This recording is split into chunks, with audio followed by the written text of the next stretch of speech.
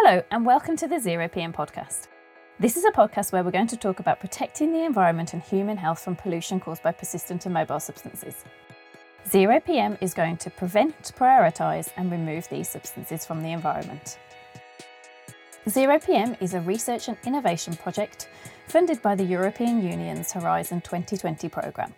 I'm your host for today, Raoul Wolf, and I work at the Norwegian Geotechnical Institute, NGI for short, as part of the 0PM project, and I'm very excited about introducing a series of 4 podcasts related to our work with substance grouping and building a database around persistent mobile substances in the global chemical inventory. Here we will have interviews with Emma Schymanski from the University of Luxembourg, Shanyong Wang from EMPA in Switzerland, Hans-Peter Arp, the Deputy Coordinator of 0PM from NGI in Norway, and also the table will turn for an interview with myself, Raoul Wolf, on building the 0PM chemical inventory database.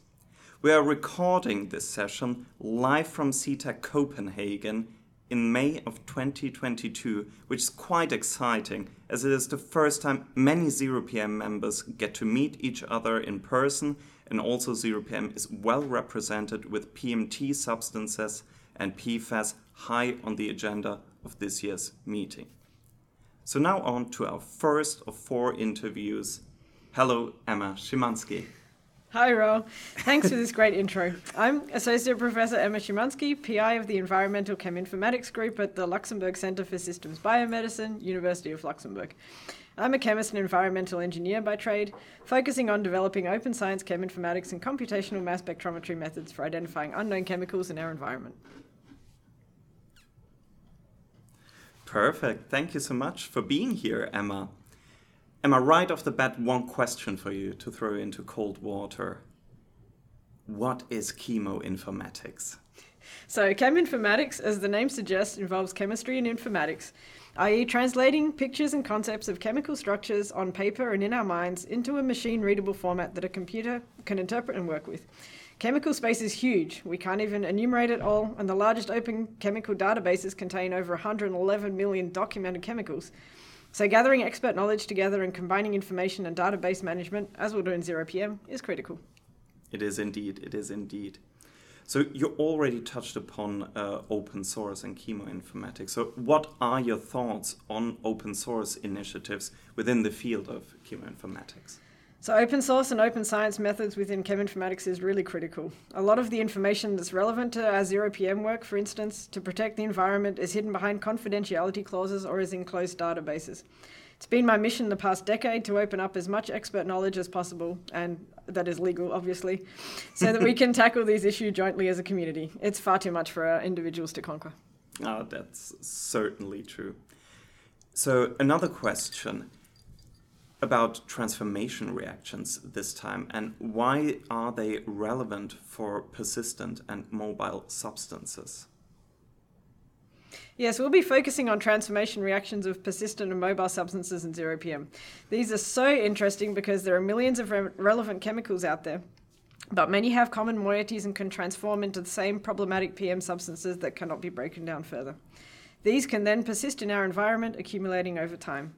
Examples that we've already looked at are triazine, triazole, and PFAS substances. Transformations also tend to make these chemicals more polar and thus more mobile too. Hence, we then have the persistent and mobile problem.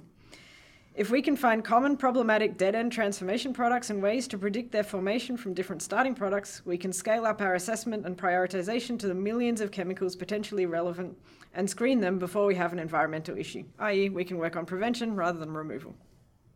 It's perfect. And for the next to final question here, what part of the work excites you the most and which part do you think will have the most impact? So I really enjoy working together with great scientists to tackle and even solve challenging problems, and the sheer number of chemicals in the market plus the scale of production and the urge for change makes this not only challenging but also super relevant. Who would have known that there are 6 million PFAS in the biggest open chemistry database, PubChem? Working with the team to make this collection browsable and useful for the community was so rewarding. We hope it'll be widely used and will drive a change in thinking for a better world with zero pollution.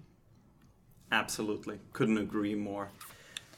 Emma, now for the final question for this podcast. I've been saying, and while we record this, everyone is sitting in the room together, that there would be a secret question.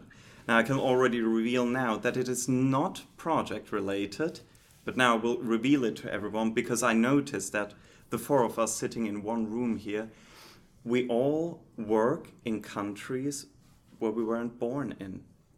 Like, we are all foreigners in the countries where we are. And as a bit of a personal question here, Emma, you're from Australia.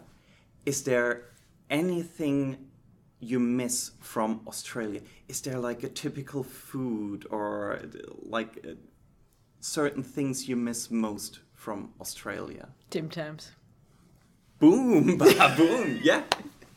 Great. What is a Tim Tam? The question from Hans-Peter from Ex Auditorio. What is a Tim Tam? It is the most delicious chocolate biscuit in the world. Does it have Vegemite in it? It has no Vegemite in it whatsoever. Vegemite was going to be my backup answer, but my parents keep us well supplied with Vegemite and with Tim Tams, but the Tim Tams don't last as long. Oh, good to know. I don't like Vegemite at all, but that's perfectly fine. Emma, thank you so much. Thank you so much, Rolf, for taking the time recording this podcast, and enjoy the rest of the conference. We'll see you around a lot here. Yeah. Thank you so much, Rolf. Well, thank you so much. And this concludes this podcast, but please stay tuned for our next recording in the series where I will interview Shan Young. 0 PM. Zero pollution of persistent and mobile substances. This project has received funding from the European Union's Horizon 2020 Research and Innovation Programme under grant agreement number 101036756.